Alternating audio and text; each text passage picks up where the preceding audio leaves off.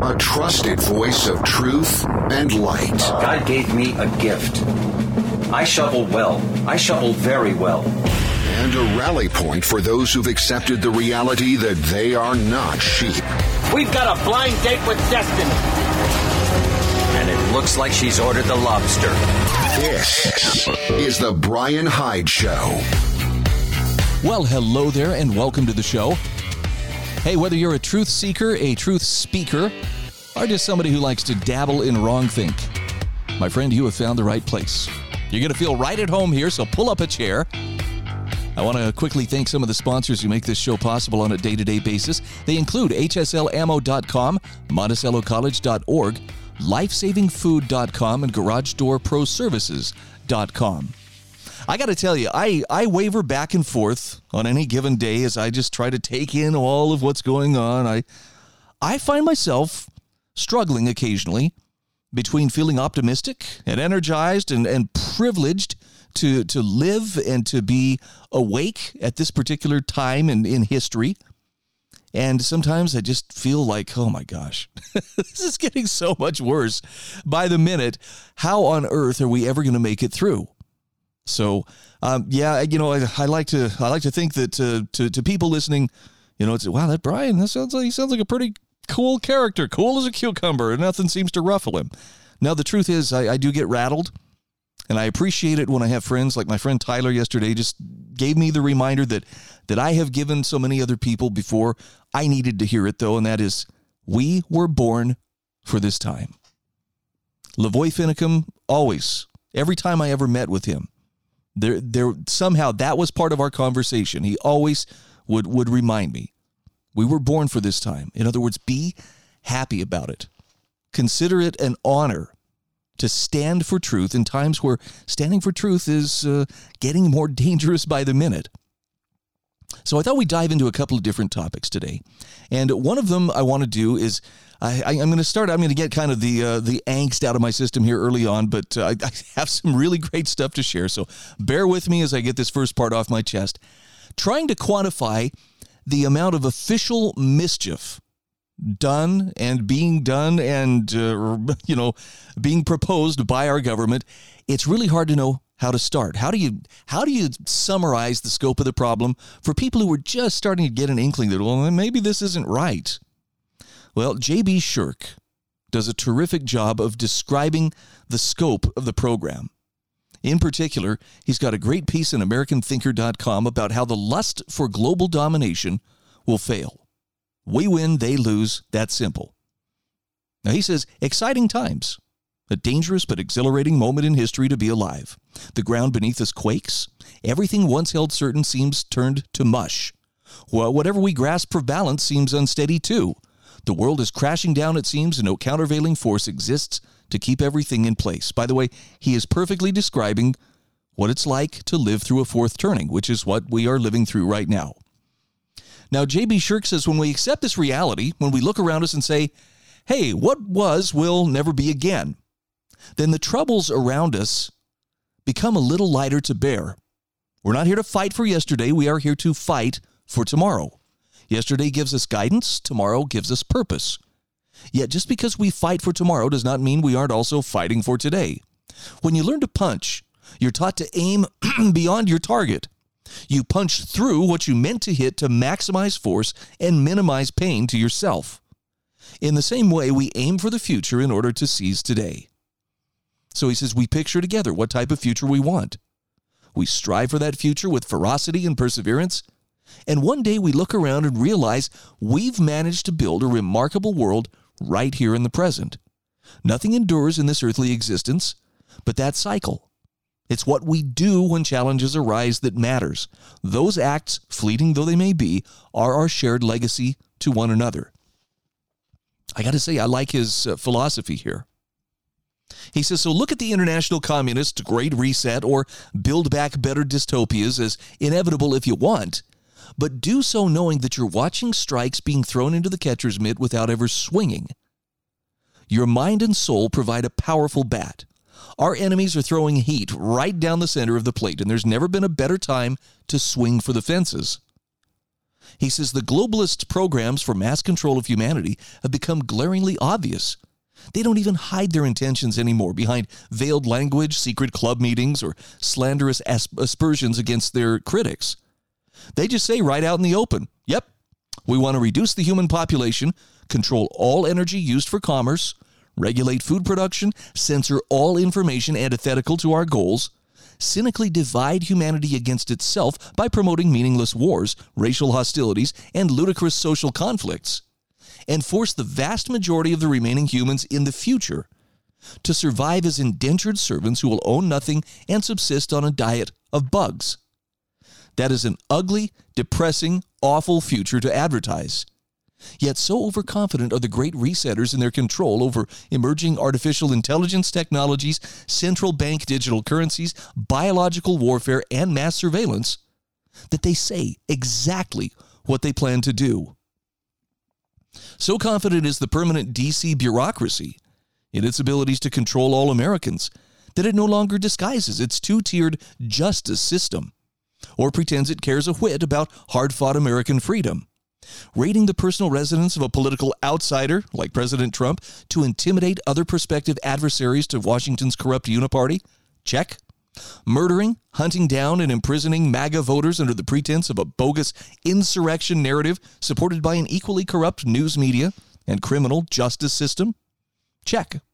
Hiring massive armies of IRS agents and other bureaucratic mercenaries to execute deadly force against American citizens while simultaneously cataloging gun owners in an ongoing effort to disarm the civilian population? Check. Using the climate change farce and fantasies of systemic racism to implement widespread political Marxism and economic redistribution of wealth indistinguishable from classic communism? Check. Intentionally subverting immigration law to flood American communities with drugs, human trafficking, slave labor, and social disintegration? Check. Manipulating elections with fraudulent mail-in ballots and scant identification requirements? Check.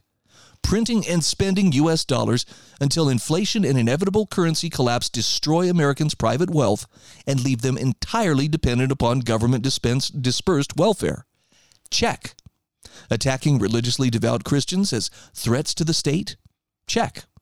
Censorship of all dissenting opinion, confiscation of private property under the guise of tax and regulation authorities, Soviet show trials, and politically sanctioned professional demotions for anyone courageous enough to challenge the regime's power? Check, check, and check. But notice he calls it out as hubris, absolute hubris. And J.B. Shirk says, and we should love it. We couldn't ask for a better drug to cloud the judgment of our enemies. They're hooked. They can't see clearly, and they will not change now or in the foreseeable future.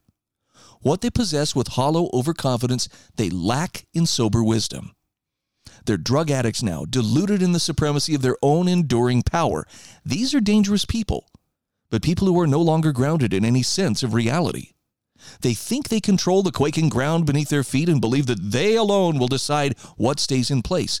They see themselves as gods. And as with all false gods, their vanity will consume them. So J.B. Shirk says, go back and find a time in history when hubris succeeded in subsuming the world to man's will. What conqueror has ever succeeded in holding total power for long?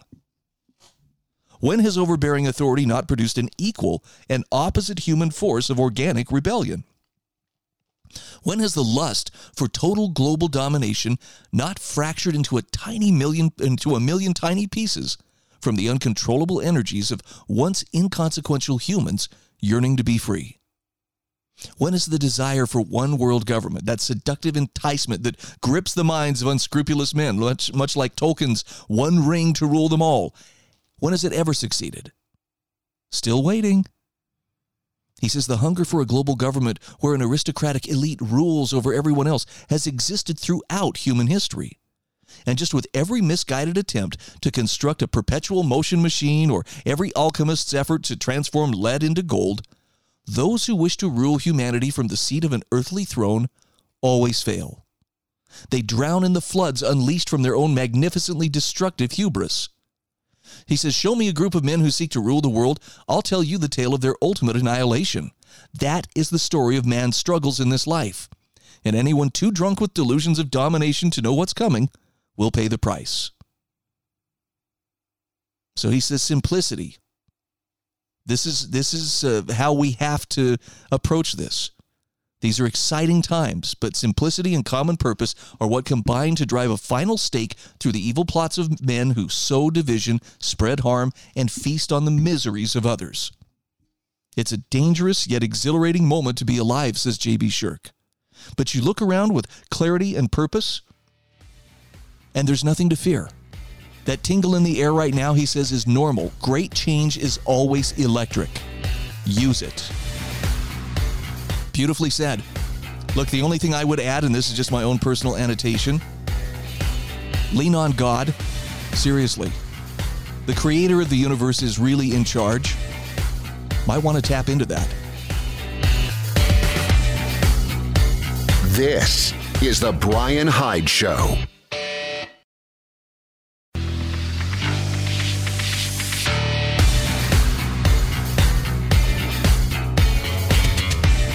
This is The Brian Hyde Show. Hey, welcome back to the show. Quick shout out here to Garage Door Pros, serving St. George, Cedar City, Mesquite, and Colorado City. Lovely little area of southwestern Utah, northern Arizona, and what would it be? Southeastern Nevada? Anyway, Garage Door Pros, local company that sells and services and repairs garage doors. By the way, that's true for residential as well as for commercial. Quick response, much faster lead time than other companies can give you, and real, sincere, authentic devotion to customer service. You ought to check out the testimonials on their website, garagedoorproservices.com. It's a pretty significant investment, but if you're going to do it, you might as well do it right. Talk to Garage Door Pros and tell them thank you for sponsoring this program. Well, I sometimes hesitate to mention this, but I remain a climate change skeptic. And it's not that I don't believe the climate is changing. I think that it is changing, actually. And I think it's also part of a natural solar cycle. Why do I think this? Well, I've got some crazy ideas that, I wish I could say were my own, but no, I've been exposed to some people who think outside the box. Suspicious Observers YouTube channel is a great place to start. This is one of the things that kind of got me thinking that, well, maybe it really isn't. Mankind is changing the climate, and if we just give enough money and enough power to politicians, somehow they're going to reverse this.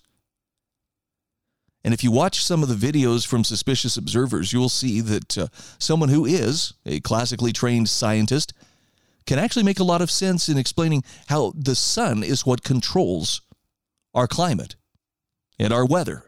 And it's true with every other planet within our solar system. So guess what? The climate is changing on Mars. The climate is changing on Neptune. And it's all tied to the sun.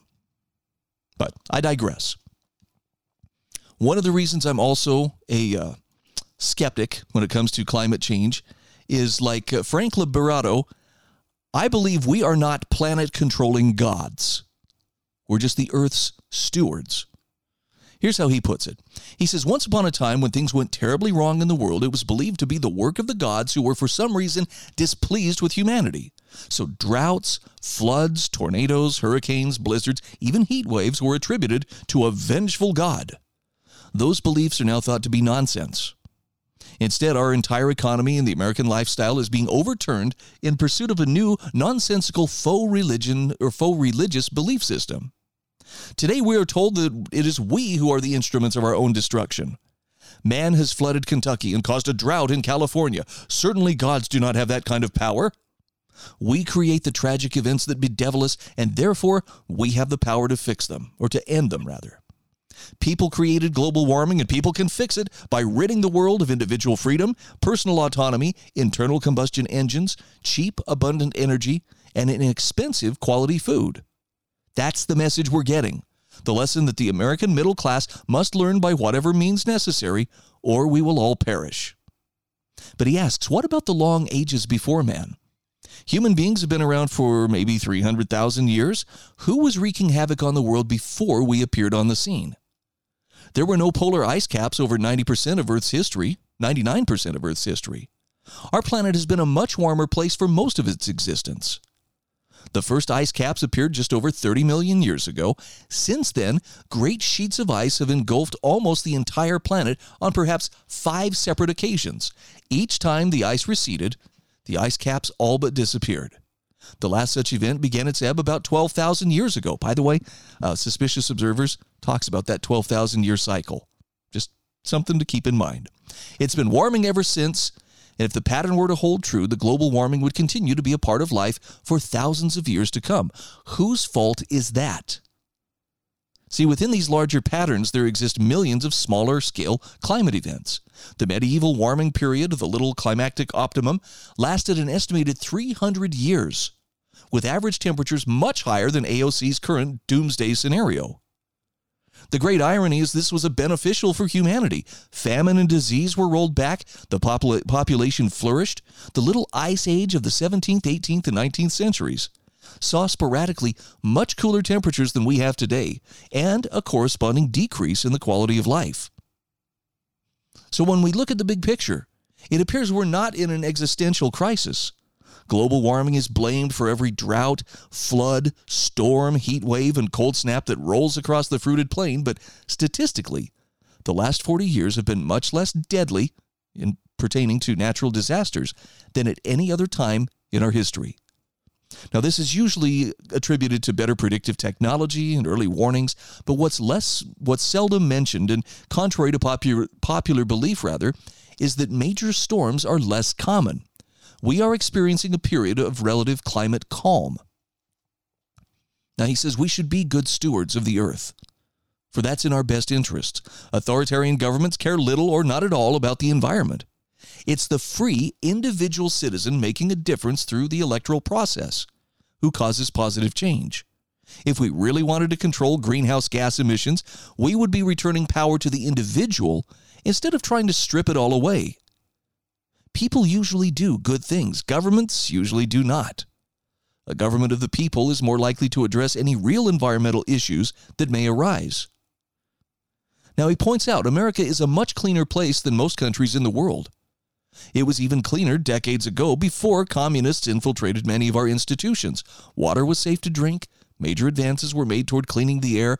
Communist countries, though, are choked with pollution and poverty, yet the left in our country clearly has communism as its goal. Now, China's made great strides in convincing the rest of the world to rely on Chinese windmills and solar panels for their energy needs.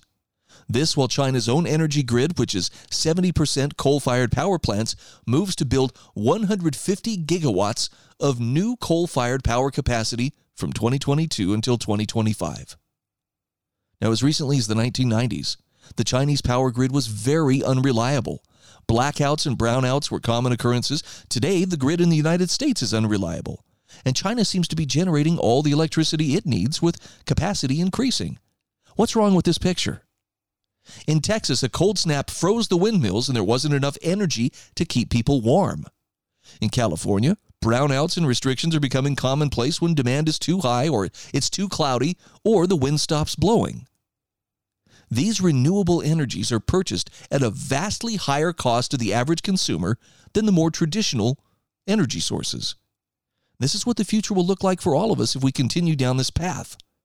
And relying on China for any of our crucial domestic needs is a very bad idea.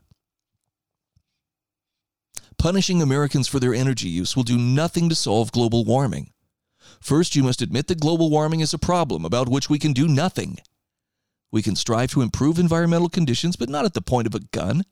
If we all started driving electric vehicles tomorrow, it would do virtually nothing to change our national carbon footprint. 78% of our power grid is based on fossil fuels. When you plug in your car, you're still emitting carbon. It's just not coming out of the tailpipe. Furthermore, we would overload the grid, which is already struggling. Frank Liberato says we should continue our efforts to clean the environment, but there is no crisis. Current technologies are expensive and unreliable. The powers that be want to force these technologies on us so they can all get rich like Al Gore or, more importantly, to advance an agenda. And he says the people pushing the whole global warming hoax are either communist true believers or useful dupes. They're globalists. They hope to destroy the American way of life by crashing our economy and pitting Americans against one another. If they truly believed we were facing an existential crisis, They would not be flying around in their polluting private jets or buying expensive beachfront properties. They don't believe it. It's just another part of the plan, like global cooling 50 years ago or racial division today. So Frank Liberato says it's not God or humanity that's responsible for changes in the climate. It is nature.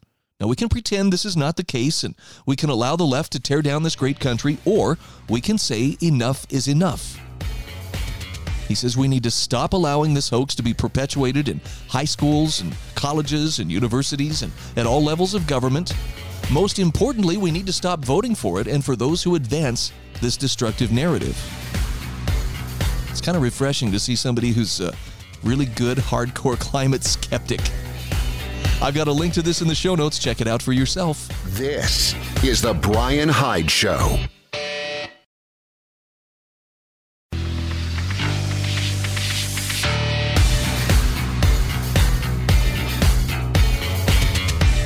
This is The Brian Hyde Show. Hey, welcome back to the show. Our program is brought to you in part by HSLammo.com.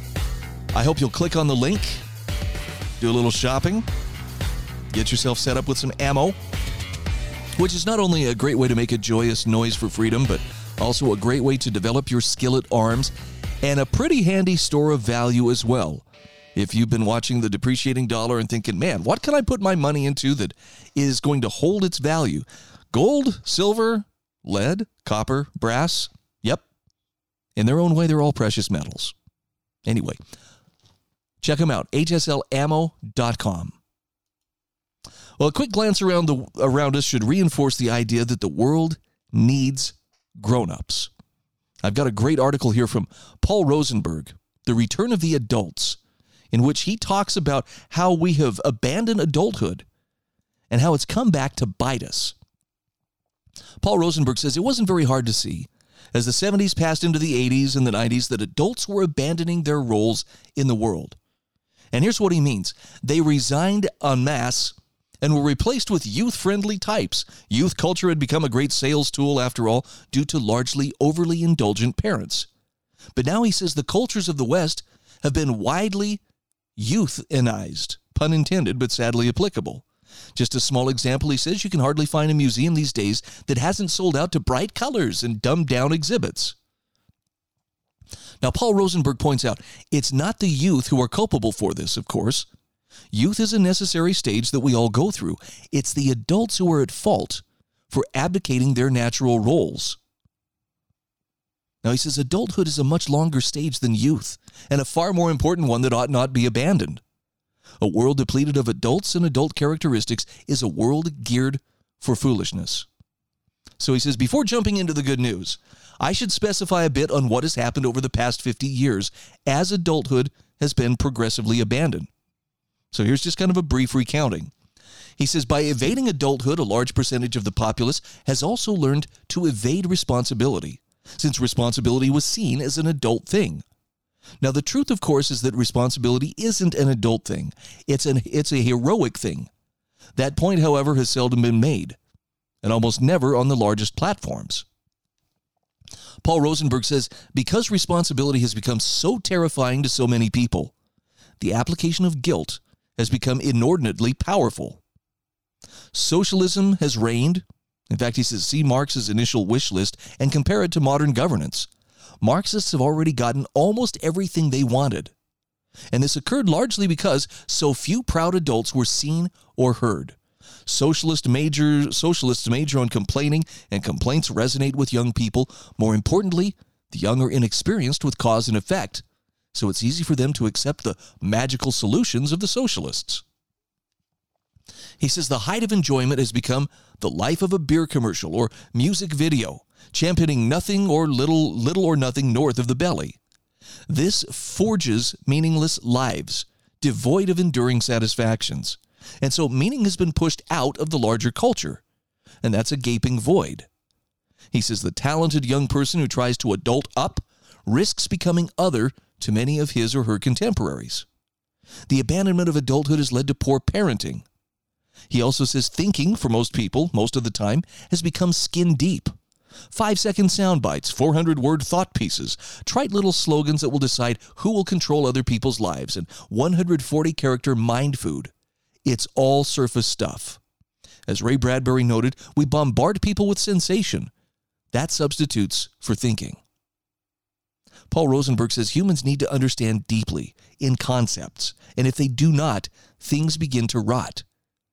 But he also points out that deep thinking requires time and focus, and the world of social media, TV news, and politics is structured to prevent precisely that. Also, he points out, our culture has become deeply permeated with fear. There are many reasons for this, but he says the maintenance of adulthood would have restrained it and perhaps prevented it. So the bottom line is, the world needs grown-ups, because without them we get slaves and masters. Now, the good news is adulthood is returning. As it happens, the mainline culture is burning itself down just as a new generation, Generation Z, is leaving it. By nearly all accounts, these young people are more adult-minded than those who raised them. Perhaps it's because they've seen where it led, or perhaps it's something else, but they are not the same as their parents. To put the situation into rough terms, the cultural arbiters of the West have forced each succeeding generation into the model of the baby boomers. Selling to children is a lot easier than selling to adults, after all. But it wasn't always so. The Enlightenment, among other episodes, featured people who were tired of living as children and who sought adulthood. Immanuel Kant, in What is Enlightenment, described it this way. He said, enlightenment is man's emergence from his self-imposed childhood. That's a good quote. Man, as Rabbi Herschel used to say, is not always blind. And so it seems that a young generation is wearying of perpetual childhood imposed upon them by perpetual children. And Paul Rosenberg says, let's support them as best we can. I like his optimism. I like that he is taking a good, hard look at this, and it comes down to personal responsibility. And I see this, by the way. I see it in my kids. Now, I'm a Gen Xer, which in some ways I kind of feel just a little bit smug because Gen X, doesn't get, we don't get quite the hate that the boomers get or that, Generation Y, gets. We're the millennials for that matter. We seem to have got a little bit of a pass, but I do totally see what he's talking about of the more adult attitudes of the upcoming generations. And I think it's a good thing. I think this also plays into that fourth turning methodology because there are generational archetypes. And as weird as it sounds, the mindset of my generation is very, very different from the mindset of my parents' generation. And I see that difference in my kids' generation. I think these are complementary things, not necessarily adversarial. But it is definitely interesting to consider. All right, got a minute here before we come to the break here, but I'm going to share with you just a quick thought here from Lauren Farrell. And this may seem a little bit red meat-ish, but I wanted to share this with you. The Hill to Die On. This is the title of her essay. And the subtitle is, This Country Was Founded as a Middle Finger to Tyranny, and It's About Time We Got Back to Those Roots. Now, Lauren Farrell says, growing up in our house, election night was like the Super Bowl. We'd stay up late into the night watching the returns. The 2020 election was no different. She says, that night I watched Donald Trump take state after state with ease. Then I watched as the votes started to fluctuate, barely trickled in, and then with only a handful of states to go, I watched as counting was halted altogether. And she says, a sinking feeling crept over me as I witnessed things I had never seen in my life. The media, the left, and rhinos like to say that these feelings about Trump stem from a cult-like devotion to him. It couldn't possibly be that for years prior to the election, we observed an unprecedented witch hunt against him. Neither could it be that I, like many others, watched as states halted their counts under the flimsiest of circumstances. It certainly looked odd. Almost 2 years on, Americans still question, with evidence, whether or not the 2020 election was rigged. But polite people are not supposed to mention it. America, we're supposed to believe, is far too civilized for cheating. That's for third world countries and communist regimes, not us, right? She says they've taken gaslighting to a whole new level.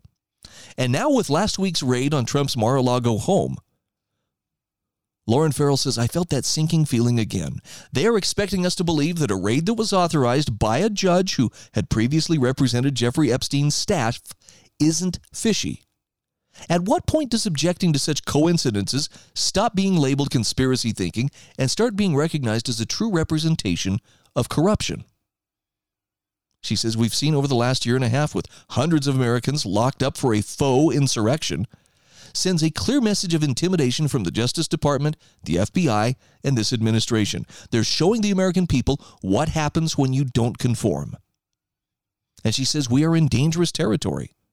Whether you like Trump or not, these are obviously abnormal times. Even if we take Trump and the mass media surrounding him out of the equation and just look plainly at the number of people being censored for opinions, the extreme gun bills being advanced, the planned hiring of 87,000 IRS agents, the FBI classifying the Betsy Ross flag as a symbol of militant, violent extremists, it's becoming increasingly difficult to recognize our country. Is this the America that once was? Well, she says there comes a time when one realizes all that is at stake. And then one must put aside the petty issues and focus truly on the important ones. Now, our founders knew that freedom of speech and the right to bear arms were the only way to achieve true freedom from tyranny. That will never not be true. And she says for her, these two issues, the First and Second Amendments, are the hills that she's willing to die on. And it's no coincidence. These amendments are attacked relentlessly every day in our country. If they fear what we will say and fear our ability to defend ourselves, their motives can only be impure. Dang, this is really on target. I've got a link that I'll include in the show notes. Again, this is Lauren Farrell speaking of the hill to die on. This is the Brian Hyde Show.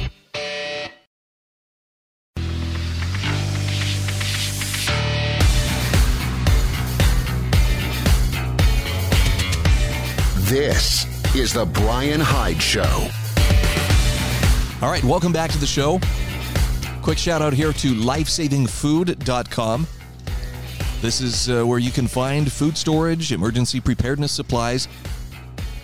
It's a big, long list, and there are many options and many resources available to you you may never even have considered.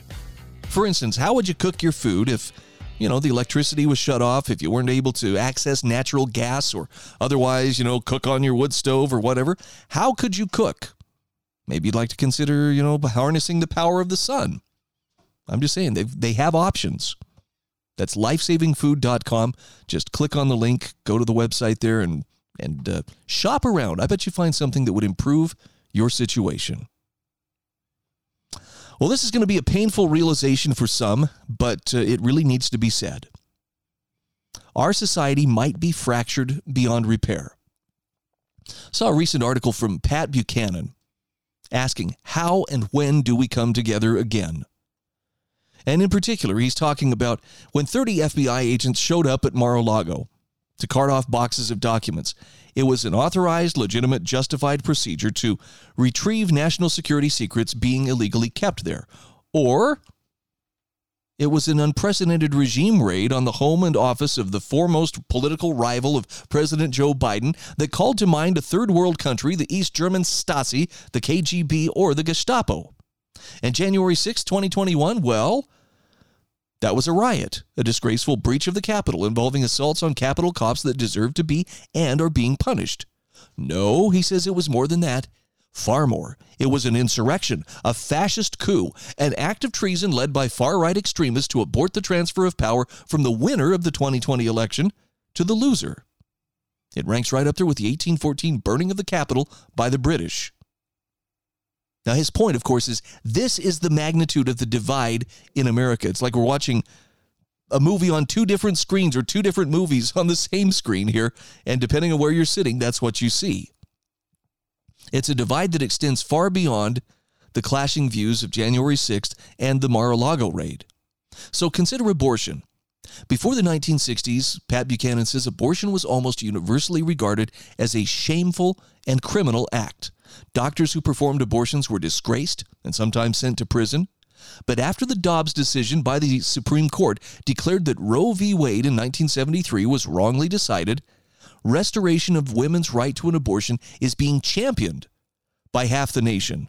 The other half of America believes abortion involves the killing of an unborn, innocent child.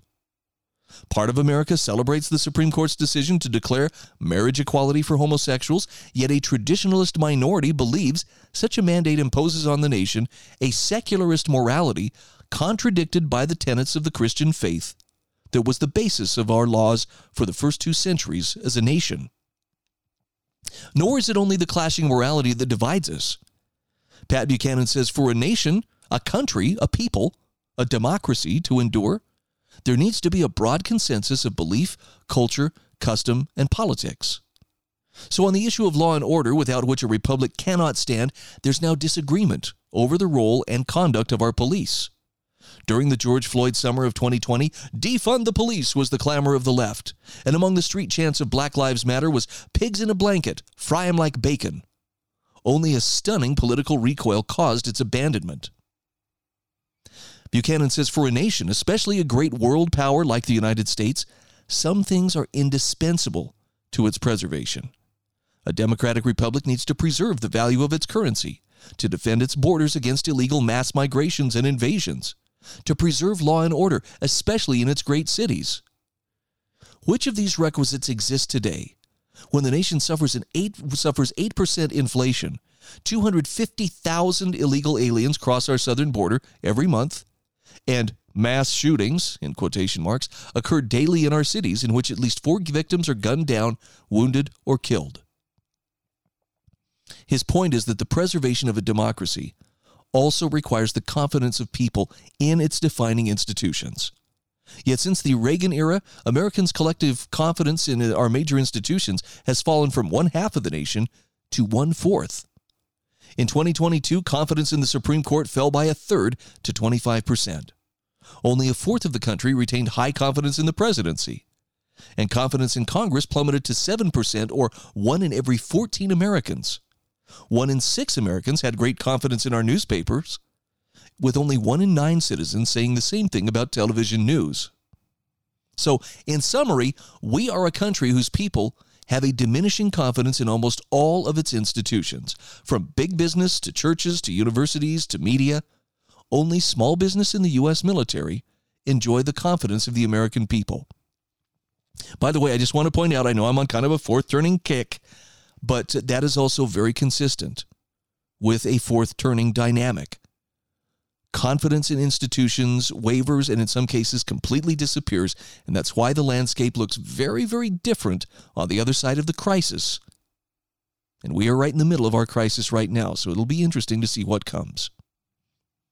Now, Pat Buchanan says, look, we have been through and recovered from divisive times.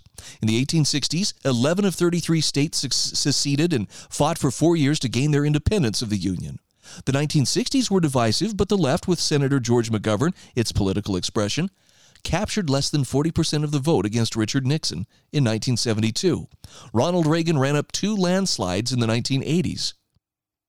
But he says those days are long gone. The left today dominates the academic community and culture to a greater degree than it once did, and is further removed from the heart of the country in middle America than it has ever been. And so Pat Buchanan asks, how, when does America ever unite again? And what unites us other than an external attack on the country like Pearl Harbor or 9/11? Where is the common ground on which to stand? Does such ground even exist, given the divisions in race and religion and ethnicity and the seemingly irreconcilable disagreements over morality, ideology, culture, and politics? And he ends with the question, has the great experiment run its course? It's a fair question. It's kind of a scary question to contemplate as well. And the only answer I have is the things that are good, the things that are worth preserving, I believe can and should be preserved even at the individual level. I'm doing everything in my power to teach my kids to love, appreciate, and embrace their freedom and their natural rights. That's something that they are being actively taught by other institutions to get rid of. So time will tell which one of us is going to succeed. I'm doing what I'm doing with love as opposed to compulsion. We'll see how it pans out in the end. All right, one final note. With the IRS arming up and drastically increasing its size, it sure looks like they're getting ready to go to war on the taxpayers. Jeff Thomas says this is likely going to mean the end of tax havens throughout the world as well. And I'm going to include an article from him that will give you wonderful history on income tax and tax havens historically. And basically, he's got some really good historic perspective here, but he also makes a very clear point that we're going to see, in the not-so-distant future, creditors dumping treasuries back into the European Union and U.S. markets. What that means is stock and bond markets will crash. Currencies will crash. Debt defaults will take place. Banks that are seemingly too big to fail will fail, and there will be no fund from which to bail them out. Now, what we can expect will be an increasingly desperate attempt to rob people of their personal wealth. And this situation is going to ramp up to a draconian level. Then, quite suddenly, he says, the crisis will be upon us. The dreaded tanks, so to speak, will run out of fuel. The governments will lose the economic power to continue their advance against economic freedom. In other words, they will collapse under the weight of their own bureaucracy and their own ineptness. But Jeff Thomas's advice is that the goal for each individual who values his freedom might then be to avoid being the low-hanging fruit until that day, so that he might come out intact on the other side. What that means for you and me is there may be a need financially for us to avoid being that low-hanging fruit that attracts the attention of the IRS. Now, look, I'm pretty outspoken. I've had numerous people ask me, so why haven't you been audited? Why isn't the IRS, breathing down your neck? I don't have a good answer to that other than I don't make enough money to really interest them. I make just enough, and that's good. That's good. I'm attaining material wealth is not the highest priority for me right now. In fact, really, where I'm coming from, I want to have impact. But I also understand that we are about to enter a period where everything we do financially is going to be under increased scrutiny. So things you can do that don't red flag yourself, probably wise to do those things. Store your wealth in tangible forms that you can get your hands on, that can't be frozen or taken from you. And let's see how this thing plays out. This is the Brian Hyde Show.